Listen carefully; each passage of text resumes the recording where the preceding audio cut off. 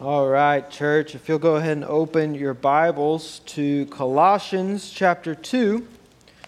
Colossians chapter 2 is where we find ourselves in God's Word this morning.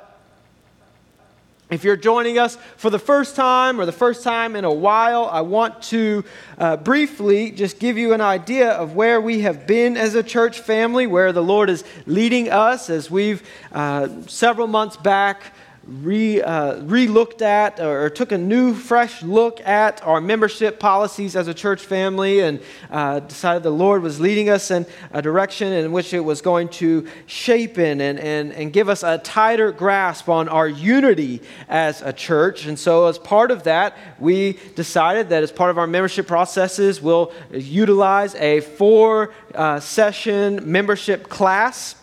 And so we've been putting ourselves through that class for this current sermon series. We are on session 3 this morning, and we've been looking at the importance of church membership and looking at how it bonds us together and how the Lord uses our bond together in unity as a church family to grow us and to shape us. And we're continuing our look at that this morning. And as a part of that, we've been hearing testimonies from our church family. And many of you have been working on your writing out your testimony, and you've already given me that, and those have been so encouraging for me to hear from you about how beneficial and edifying that process was for you. And then also, many of you have commented on how you've given your testimony to some of our fellow church members, a brother or sister to look at and to read over, and how sweet of a time that has been, and just sharing those testimonies together. And that's the point, is that we hear each other's stories and we know each other's stories of God's grace and how He has brought us to faith in Him. And so today, church, the question which I want us to consider is, how is it that we are called to live out God's Word in our daily life?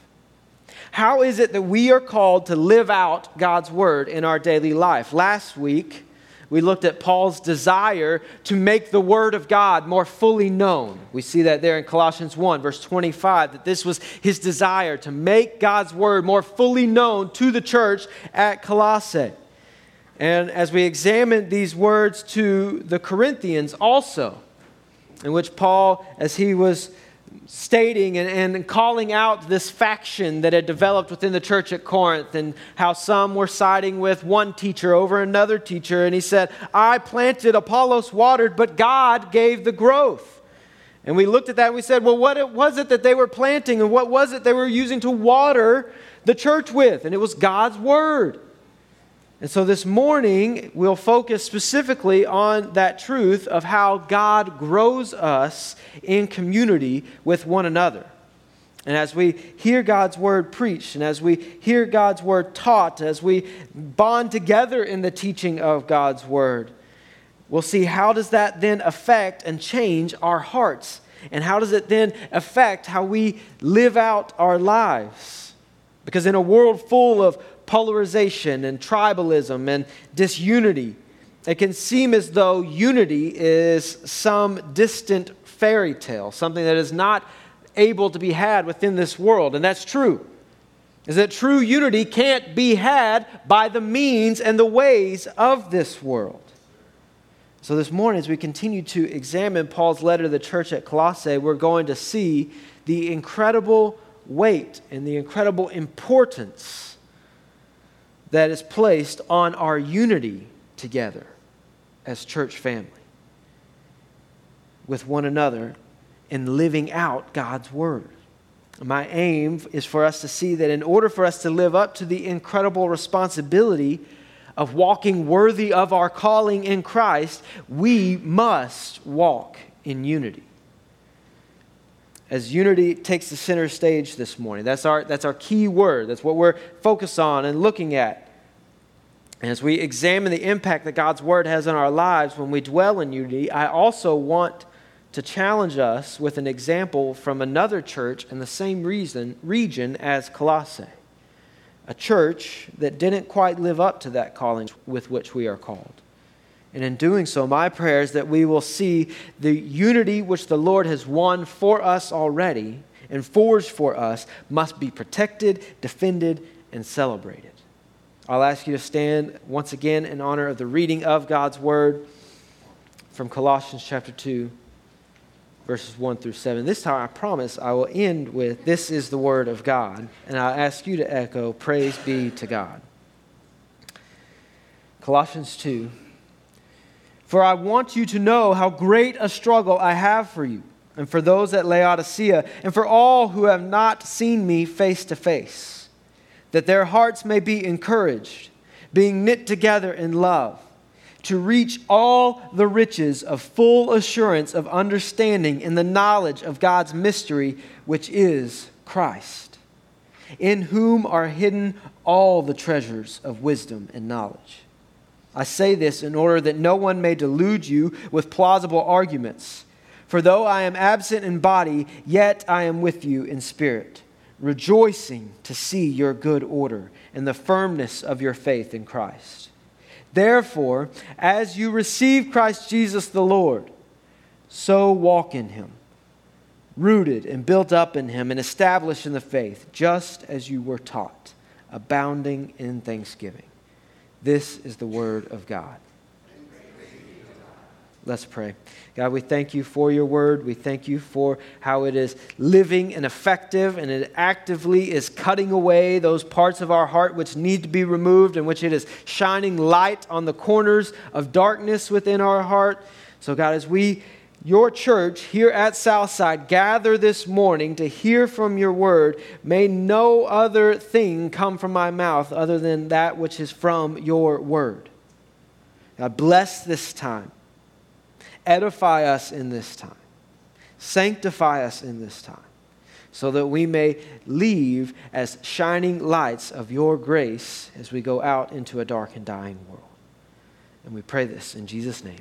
Amen. Thank you, church. You may be seated.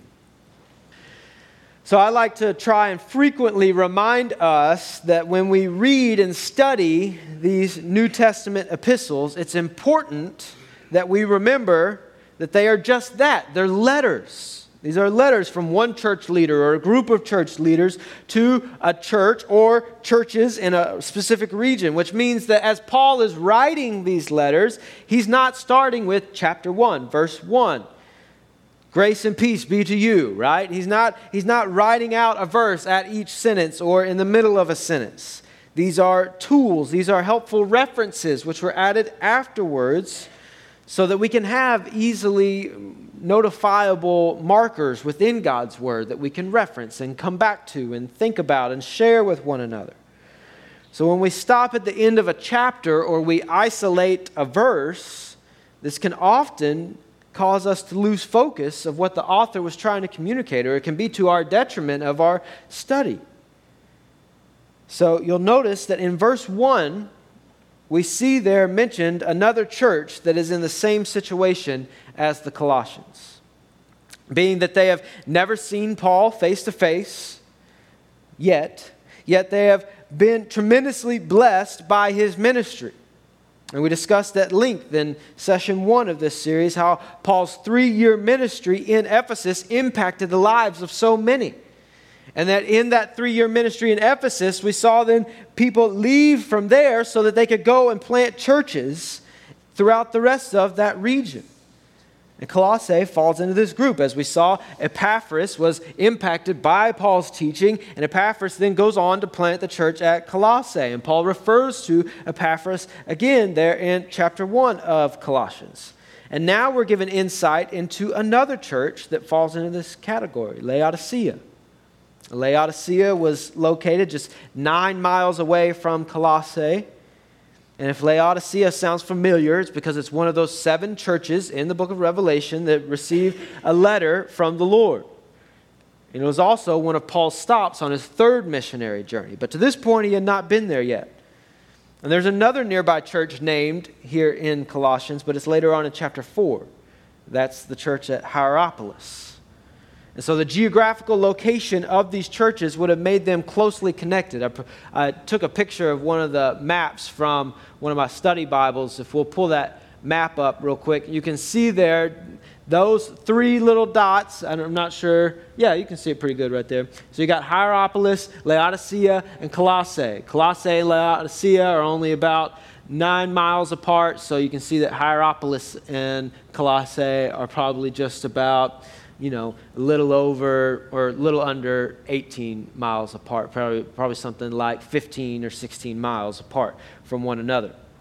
So, the geographical location of these churches would admit that they were closely connected, that they shared letters from Paul with one another, that they shared in their giving to one another. Because not only would they easily be able to visit one another and encourage one another, but also, as different church leaders would come to visit, they would make the rounds and visit all the churches in that region sometimes.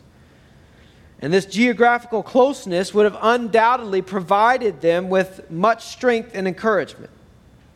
However, this connectivity could also mean that if some sort of false doctrine worked its way into the church, that it could also cause an infection to spread to the other churches.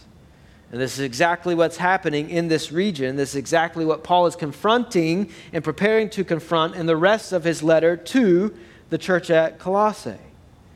And we'll revisit these other churches a little later on this morning, but towards the end. But for now, I want us to focus on Paul's message to the church at Colossae and really his desire here for the other churches to know this as well.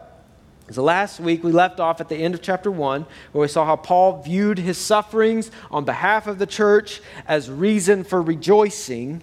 And then it was for the sake of their spiritual growth. And then we saw that Paul listed as his goal that he would make the Word of God fully known to the church. And so this informs Paul's words as we flow into chapter 2 of this letter. As we move in, again, he's not writing chapter 1 and chapter 2. He's just writing a letter to his beloved fellow saints, this church that he wants to encourage and support and help grow. And so as we've seen, God's Word is the single motivating factor behind what drives the church. So now we must ask ourselves, how has God designed His church to live out His Word? How has God designed His church to live out His Word? If God's Word and His Spirit at work in and through His Word are the single driving force, and it is, then what is the context with which God has designed for us to grow in our understanding of Him and of His Word? Well, let's look at Paul's encouragement. You see there, start again in verse 1. For I want you to know, so that word for, it can be looked at as because or in light of. For I want you to know how great a struggle I have for you and for those at Laodicea and for all who have not seen me face to face. So pause right there. So studying this and last week's passage, church, have given me a newfound focus and conviction in my prayer life as your pastor. As a pastor, when I read Paul so authentically writing about his struggles for the sake of those who he is encouraging and leading from afar, it just led me to be overwhelmed, to become consumed with the idea that God would give me a ferocious discipline to struggle on behalf of this church. That I would toil before God and in His Word for your sake. Indeed, this should be the approach that all of us take when it comes to considering growing in community together. Because really this is at the idea of unity, is that we are unified in our growth in God's Word and for God's glory. And so when it comes to thinking about discipling our families, when it comes to thinking about discipling our one, I've been so encouraged to hear lately how many different times throughout the last couple of months we've had different people's one person that they're seeking to share the gospel with or have intentional gospel conversation with have visited the church over different holidays and the like. This should have an effect on how we approach our Sunday school class or any of the relationships where we are spiritually pouring into the lives of someone else or doing life in community with others. So parents, do you struggle within God's Word on behalf of your children? I have to tell you, that one hurts. But husbands, do you struggle within God's word on behalf of your wife's spiritual growth? Wives, do you struggle within God's word for the benefit of your family? Or how about this? Do you struggle within God's word for the benefit of your Sunday school class? And I'm not talking about just teachers either there. Like, do you earnestly spend time struggling through God's word, those passages that you don't understand, or rejoicing in those passages that you do understand on behalf of your Sunday school class, so that when you show up for Sunday school, you're ready to study that passage that you are looking at together that day, and so that you can not just passively sit by, but actively participate in sharing what God is teaching you in His Word, so that your brother or your sister next to you can benefit from that. This is the idea here, is that Paul's saying that I want you to know how great a struggle I have for you, church, and for those at Laodicea, and for all who have not seen me face to face. And what's this struggle? It's rooted in what we saw back earlier, what we looked at last week. So really, what I want us to see here is, may we plead with God that He would give us an overwhelming desire to struggle and to wrestle and to mine His Word till our own strength is physically weary, but spiritually filled and energized through the working of His Spirit within us through His Word. Not just for our benefit, but for the benefit of those we love and are leading or walking with, for the benefit of those who we are growing in community with. Because as we keep reading, we see that is exactly what Paul's struggle is on behalf of these churches. So we pick back up in verse 2. For I want you to know a greatest struggle I have for you and for those at Laodicea and for all who have not seen me face to face, that their hearts may be encouraged, knit together in love. That their hearts may be encouraged. So, Paul's struggle is that these churches would be spiritually encouraged in their inner being, completely united, that their hearts would literally be knit together as part of their fellowship together as God's church. And so, I want you to know a greater struggle I have for you and for those at Laodicea, that all who have not seen me face to face, that their hearts may be encouraged, lifted up, and being knit together in love. What's the purpose of being knit together? Well, he tells us as he continues the sentence. Knit together in love to, the two there being essentially being for the purpose of. So it's a conjunction there. It's linking it. It's for the purpose of, because of, that their hearts may be encouraged, knit together in love, so that they may, or for the purpose of, reaching all the riches of full assurance of understanding and the knowledge of God's mystery, which is Christ. So Paul's struggle is that these churches would be united in Christ. So how has God designed His church to live out His Word? He has designed it. He has designed us to live out His Word united in Christ.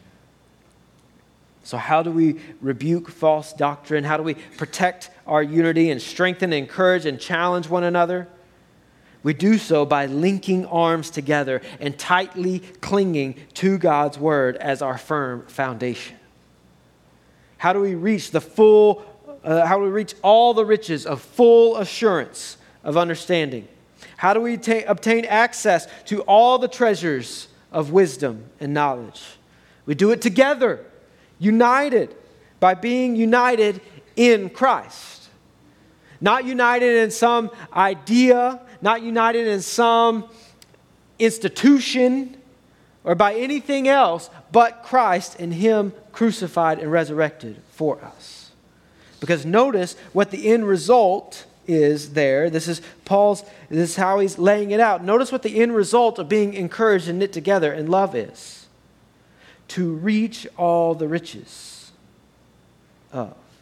So Paul's struggle is that they would be united in Christ so that they would grow in their knowledge of God's word. And we see this when we look back to what Paul said at the end of chapter 1. Remember, I pointed out there that word for there at the beginning of verse 1 of chapter 2. Essentially means because. Well, because of what? Because of what he's already said and laid out. So go back to verse 25 of chapter 1. So we know Paul rejoices in his suffering for your sake. He says he's filling up what's lacking in Christ's afflictions. Not that anything was missing or incomplete from what Christ accomplished on the cross, but, as we said last week, because he sees this as a continuation of his own afflictions and suffering on behalf of Christ, as a continuation of what Christ accomplished. And then verse 25, of which I became a minister according to the stewardship from God that was given to me for you. And what is that stewardship? To make the word of God fully known. And so this informs everything that comes after it. What is the mystery hidden for all the ages, as he said there in verse 26, and generations, but now revealed to his saints. Well, where has it been revealed? Where has it been hidden? And where were our sinful hearts unable to see? It was in God's word. So that's why he wants to make it fully known. That's where the mystery is. That's where it was hidden. It was there all along, but they couldn't see it because of the sinfulness and hardness of their hearts. And then you continue reading there. To them, God chose to make known how great among the Gentiles are the riches. So we see these words popping up again. Riches, mystery, knowledge, which is Christ in you, the hope of glory. So that's then how we flow directly into chapter 2. Because of all this, I want to make known to you how great a struggle I have for this stewardship of making God's word fully known. And for all who have not seen me face to face, that their hearts may be encouraged, being knit together in love, to reach what? All the riches of full assurance of understanding and the knowledge of God's mystery, which is Christ. So we're seeing those words, mystery, knowledge, riches, pop up. See, this is where we begin to see Paul building his argument for conflicting the heresy that was threatening the church. See, there were these mystics, these Gnostic thinkers, these heretics that were coming into the church, and this presents a problem. Because if you're familiar with Gnosticism or Gnostics, the pursuit of Gnostic thinking is that there is no one source, no one exclusive moral code. Instead, there's always more knowledge. There's a secret knowledge. There's a higher knowledge to pursue. And so the Gnostics are constantly seeking to gain and attain to the higher knowledge and hold that as what they have above and beyond everybody else. And so these Gnostics are coming in and they're simply pursuing Christ so as to add to their knowledge, right? And the life of the Gnostic is to be in constant pursuit of higher knowledge. So Christ isn't all in all. Christ is just a means to an end to even greater knowledge beyond that for the Gnostic. So Paul is seeking to make it clear to the church that in Christ and in Christ alone is the only place that we can have full assurance of understanding and knowledge of God's mystery. Whose mystery? God's mystery. So it's not some mystery thing out there in the universe, not some hidden knowledge that we have to pursue and gain and attain to and hold it above everybody else. But you want to know where the full assurance is. You want to know where all knowledge is. You want to know where God's mystery is revealed. It's in Christ. So in other words, when we're united in our knowledge of Christ and Him crucified, we have all we need. You see, God sovereignly uses our unity to bring about in us an assurance that is complete and a richly overflowing knowledge of Christ through His Word. To make known, to make the Word of God fully known. That is where all the mystery, that is where we can have full assurance of understanding the knowledge of God's mystery in Christ. It's where we see that Christ is at the center of it all. Because where is it that Jesus pointed the disciples? I keep bringing this example up, but where did he point the disciples to who are on the road to Emmaus after his resurrection? He led them through Moses and all the prophets. So the Old Testament. He said it was there all along. This is where all mystery can be revealed. This is where all knowledge can be found. This is where the treasure is, in knowing Christ. And how do we know Christ? In His Word. How do we grow in that? By being united, knit together in love. Because as we continue reading there in verse 3, we see Paul expounds upon that. In whom, so in Christ, are hidden all the treasures of wisdom and knowledge. So listen, Gnostic. You want higher knowledge? You want higher wisdom? This is where it all is. It's with He who created wisdom. It's with He who created knowledge. It's with He. It is with the Word who was with Him in the beginning. So there is no higher knowledge above Christ. And how do we know Him? How do we grow in Him? How do we attain to Him? By being united in Christ. There is no secret source, only what has been revealed plainly in the created order and in God's Word. No external metaphysical rule, but one ruler and one authority. That is the King, who is Christ. So where do we find all the treasures of wisdom and knowledge? In Christ. How has God ordained that we attain to that knowledge? By being united in Him in our study and practice of His Word. And how has God designed for us to be united? Through His church. This is it. That's why we come together. This is why we say that we have to defend and protect and celebrate our unity. God has created the church as the context in which we grow. The context in which we are encouraged. The context in which we are being knit together in love and reaching the full assurance of understanding knowledge of God's mystery in Christ is by being united in Christ as His church.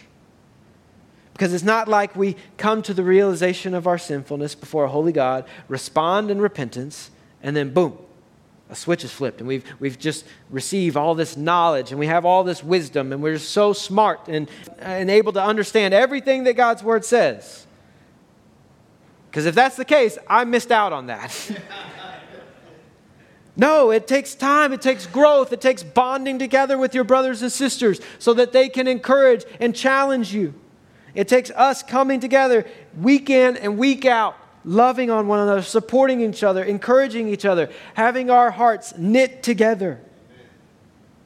It's a continuing spiritual walk, not in the context of isolation, but in the context of community.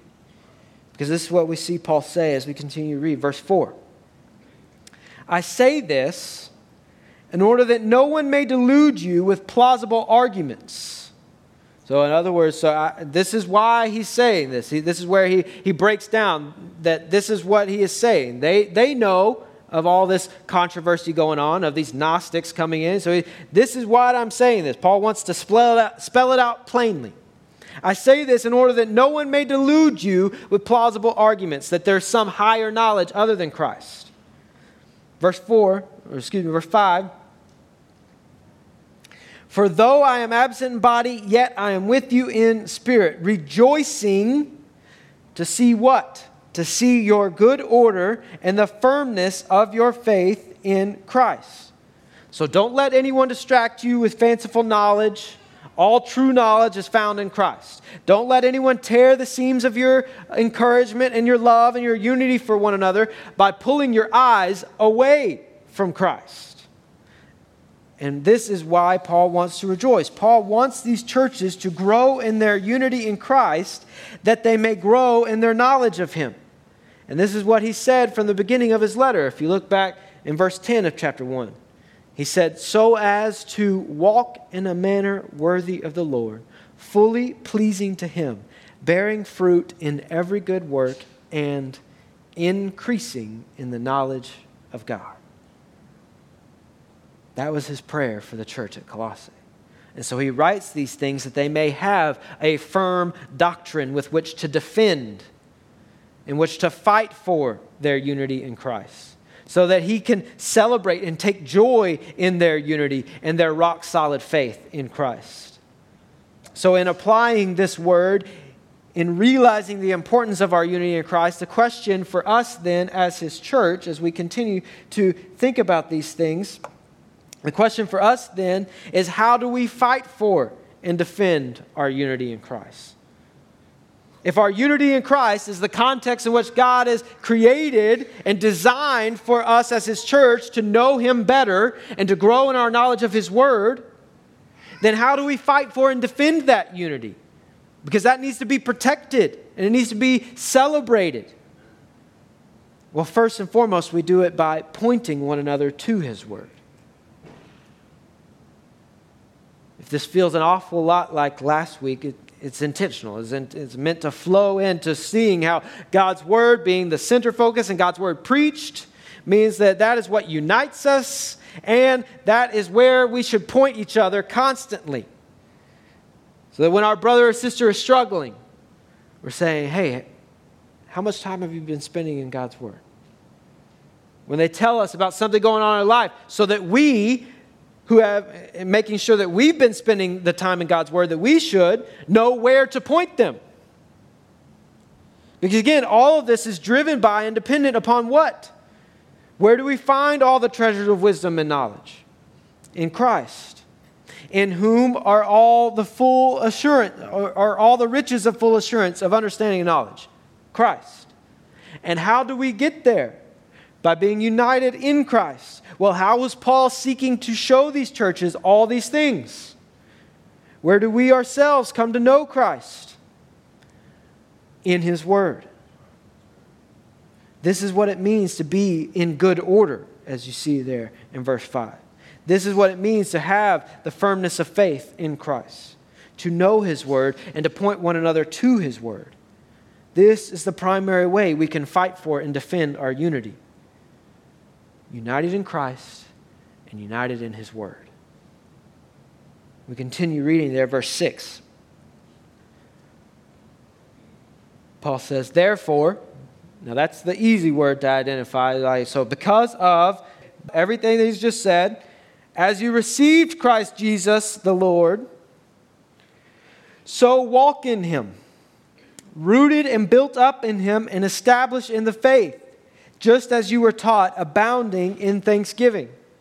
So this is where we get down to the truth of the matter. The gospel is not just about saying or believing the right things, but that what we are saying and what we are believing must have an impact on what we are doing. If there's no discernible difference between us and the world, if the fruit tastes and looks the same, then something's wrong. For us to walk in him together, the you there is plural. It's paralabete. In Greek, I would always transfer the plural you as y'all. My professor accepted it. He said it was perfectly acceptable, right? So I called it the Texas Standard Version, all right? So this is the you there, again, is reminding us. That plural you reminds us he's not writing to one person, but to the context of a community of faith, to a church, just like us. So just as together, walk in him together. Do we have individual responsibility? Absolutely. Do we have a personal relationship with Christ? Absolutely. But it doesn't stay in that context. It's lived out in the context of community. God has ordained and providentially designed us as his people to do everything united together for his glory. And so when we're united together for his glory, that is where we will find our good. Paul uses this idea of walking in him. Peripatete. He uses this elsewhere many times in his encouragement of other churches. And so I'll encourage you, keep your finger there in Colossians because we're coming back. But go to Ephesians chapter 4. Stay there in Colossians because we're coming back. But Ephesians chapter 4 and verse 1. So this is another example of where Paul uses the root word there is peripatao. It was the suffix there that was throwing me off. But peripatao, I therefore, a prisoner for the Lord, verse 1 of chapter 4, urge you to walk in a manner worthy of the calling to which you have been called. So Paul, again, using that same phrase within the same context, Paul gives us 5 elements here that are necessary for us to walk in a manner worthy of our calling. So he gives us the challenge, the call, to walk in a manner worthy of your calling. That's his urge. And then he gives 5 elements after that in the verses that follow. And I just want to point a few of those out right here. So how do we fight for and defend our unity in Christ? How do we walk in a manner worthy? Verse 2. With all humility and gentleness, with patience, bearing with one another in love. So, how do we fight for and defend our unity in Christ? By living united in humility. So the implication there is what? That if we're to walk worthy of our calling, who do we have to put first? You see, the kingdom hierarchy in God's kingdom that we have to display in our lives is Christ, others, self. Because there's 3 other times in Paul's letters that he uses that word for humility. And every single one of them are in relation to unity within the church. And so this is a key element of living out our faith, of walking worthy of the gospel to which we have been called, and that is to exhibit the utmost humility toward one another. In order for us to maintain, protect, and promote our unity, the number one person that we have to be ready to fight and to force into submission is ourselves. So what does it look like to live united in all humility? It looks like taking food to Miss Helen Cheek when she falls and breaks her hip, as so many of you did. And she's repeatedly told me how thankful she was for that and how continually thankful she is. It looks like taking off work to ride with your pastor to go to a hospital visit. It looks like taking food to many of our other church members on Wednesday nights, or sometimes just because. It looks like volunteering for Vacation Bible School. It looks like leading caboodles or Kingdom Kids. Or it looks like leading the youth and preparing meals on Wednesday nights. It looks like serving on committees and attending business meetings. Some of you thought you were going to sneak out the door, right? So, it looks like seeking ways to serve our church family. We need people who are good with their hands at building and fixing and maintaining. There's 2 men in our church who work tirelessly at their day job together, and oftentimes, multiple times a week, they take extra time to come up here and work and fix and improve things around our campus. And we need to praise God for men like that, but we need more. We need more of us that are willing to do that. We need people who can cook and clean and are eager to serve with gladness in their hearts. We have lots of people filling these roles, but we need more. That's why part of our new membership class and our covenant includes educating on how we, in committing to the church and committing to be a church member, are also committing to serve one another with all humility. What else does walking worthy look like? What are some other gospel indicators? Well, you see listed there gentleness. And not in the sense of being timid or weak. I know that's often how we can categorize gentleness. But rather, the gentleness here is said with emphasis, force. So it's the ability to show self-control is the idea here. The ability to think that I don't always have to say what I need to say in a harsh or aggressive tone. But I can speak the truth in love. The next thing we see listed there is patience. Patience in the New Testament is used to either describe or expound on the patience of God towards sinners, the patience of Christ and His suffering on the cross, or the fact that those are our standard for the type of patience that should be displayed in those who have been impacted by the gospel.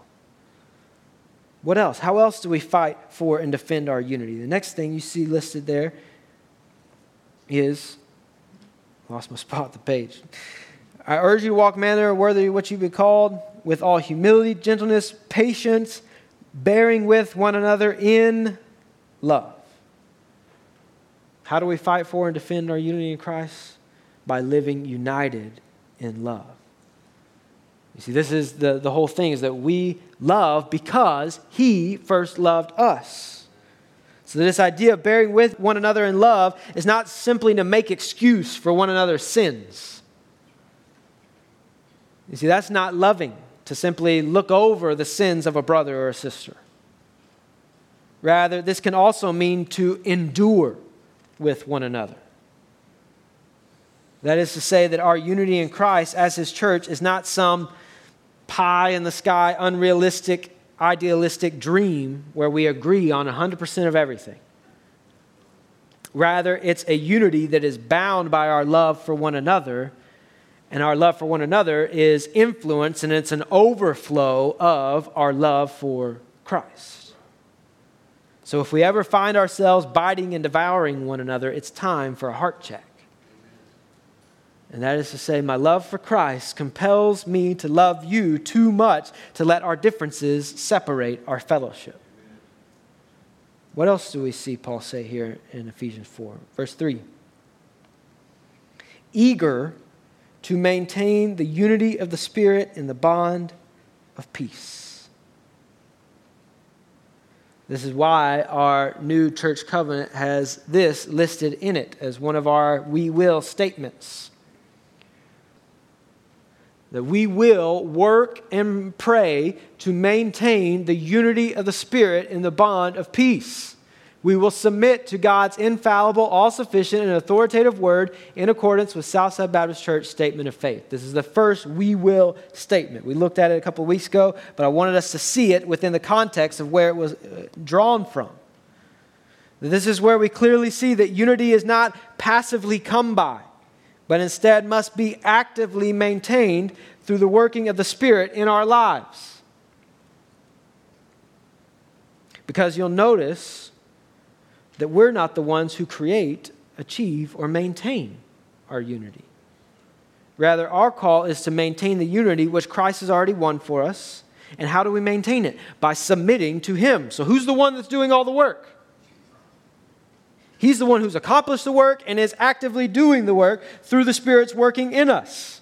So Paul echoes a similar list to the church in Rome. All right, so you can turn from Ephesians there, stay in Colossians because we're coming back to it. Romans chapter 12. Romans chapter 12. Or the verses will be on the screen, but Romans 12, verses 9 through 12. Where Paul gives a similar challenge to the church at Rome. And he says, let love be genuine. Abhor what is evil. Hold fast to what is good. Love one another with brotherly affection. Outdo one another in showing honor. That's a big one right there. So that is to be constantly putting yourself in a subservient role to your brother or sister. Do not be slothful in zeal, but fervent in spirit.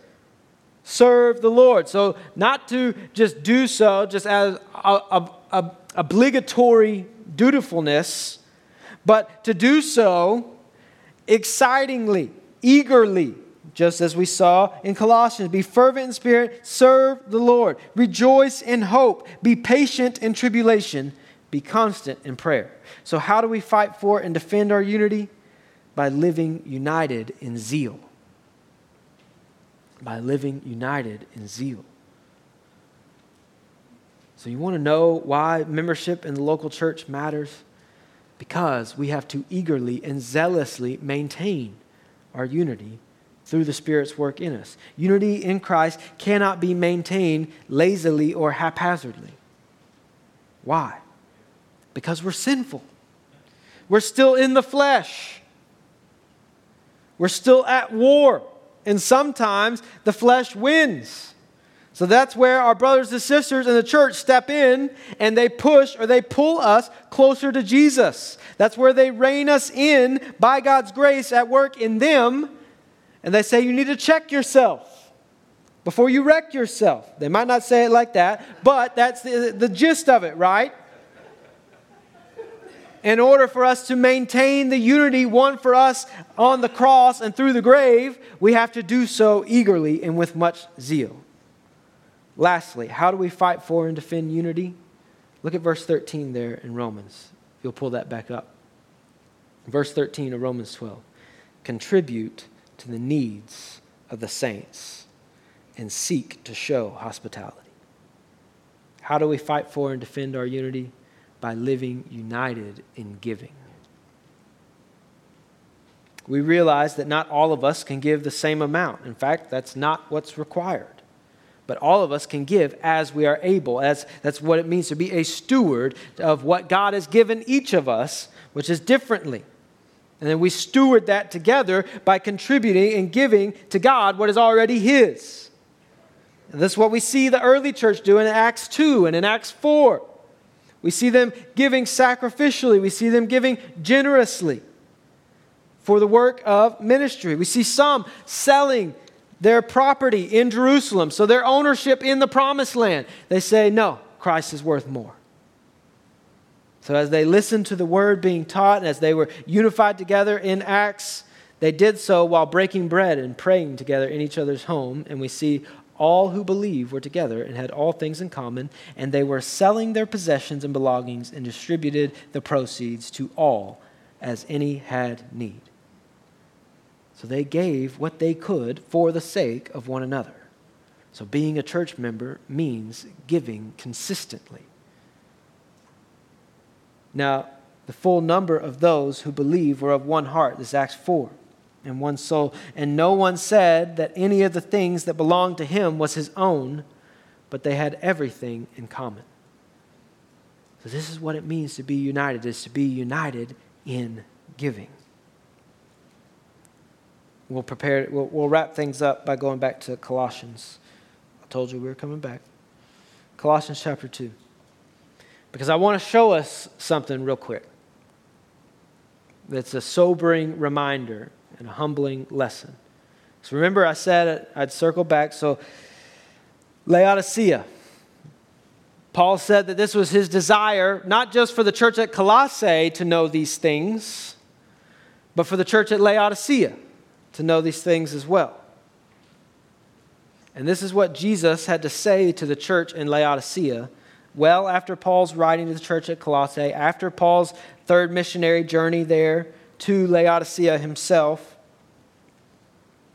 This is what Jesus says in Revelation chapter 3, verse 15 through 17, to a gathering of believers who received similar message as the church at Colossae. I know your works. You are neither cold nor hot. Would that you were either cold or hot. So because you are lukewarm and neither hot nor cold, I will spit you out of my mouth. For you say, I am rich, I have prospered, and I need nothing, not realizing that you are wretched, pitiable, poor, blind, and naked. So this is probably this imagery here used by Jesus in this verse is probably one of the more recognizable analogies from Revelation, if not the whole Bible. This hot and cold, lukewarm. But few people know the deeper geographical significance of it. Because in this region where Hierapolis and Colossae and Laodicea were, there's this set of unique geographical features at these three cities. Hierapolis was known for its volcanic, heated mountain streams that possessed great minerals and formed hot pools for people to wade in, and it was thought to have healing properties. And then you had Colossae to the south. Colossae was known for its cool, spring-fed streams that provided incredible drinking water. So hot, cold. Hierapolis, Colossae. And then there's Laodicea in the middle, where there's a convergence of these two sources that made for this nasty, tepid mixture because the water was not hot enough anymore to dissolve away the minerals. And so it's full of all these minerals, and you have the cold water converging with it, so it forms just this lukewarm water that's unpalatable. It's known, and they uncovered clay pipes at the city of Laodicea that were just encrusted with minerals from this disgusting water. And what's interesting is that a quick examination of the churches who received these letters were all in this region, right? So how does one church in this region end up with a scathing letter from Jesus, and the other two churches are their example of, I wish you were hot or cold. So I wish you were like Hierapolis, or I wish you were like Colossae, but you're lukewarm, just like the water that you are forced to drink. You know how you become a lukewarm church? By being complacent in how you apply God's word, by neglecting the unity of the church, by failing to serve one another with humility and gentleness and patience and love and zeal, and ceasing to bear with one another so that your walk becomes diluted by the culture. Our final point for this morning is to walk worthy of the calling, to walk worthy of the gospel is to walk unified in Christ. Let's pray. God, we thank you for uniting us. We thank you for winning the victory of our unity. We thank you that it's not dependent upon us, because if it was, we would have already failed. And any time that it has failed, it has been because of human sinfulness. And so, God, we thank you for all the victory that you've won in our church. We thank you for what you are doing in our midst now, and pray that you would help us to continually submit to you as we submit to one another in you. God, help us to fight for and protect our unity by being humble, by bearing with one another in love, by eagerly and zealously serving and loving your church. Pray that we thank you for this time that we've had. We pray that you would bear fruit in our lives because of it and through your word. And we pray all this in Jesus' name. Amen.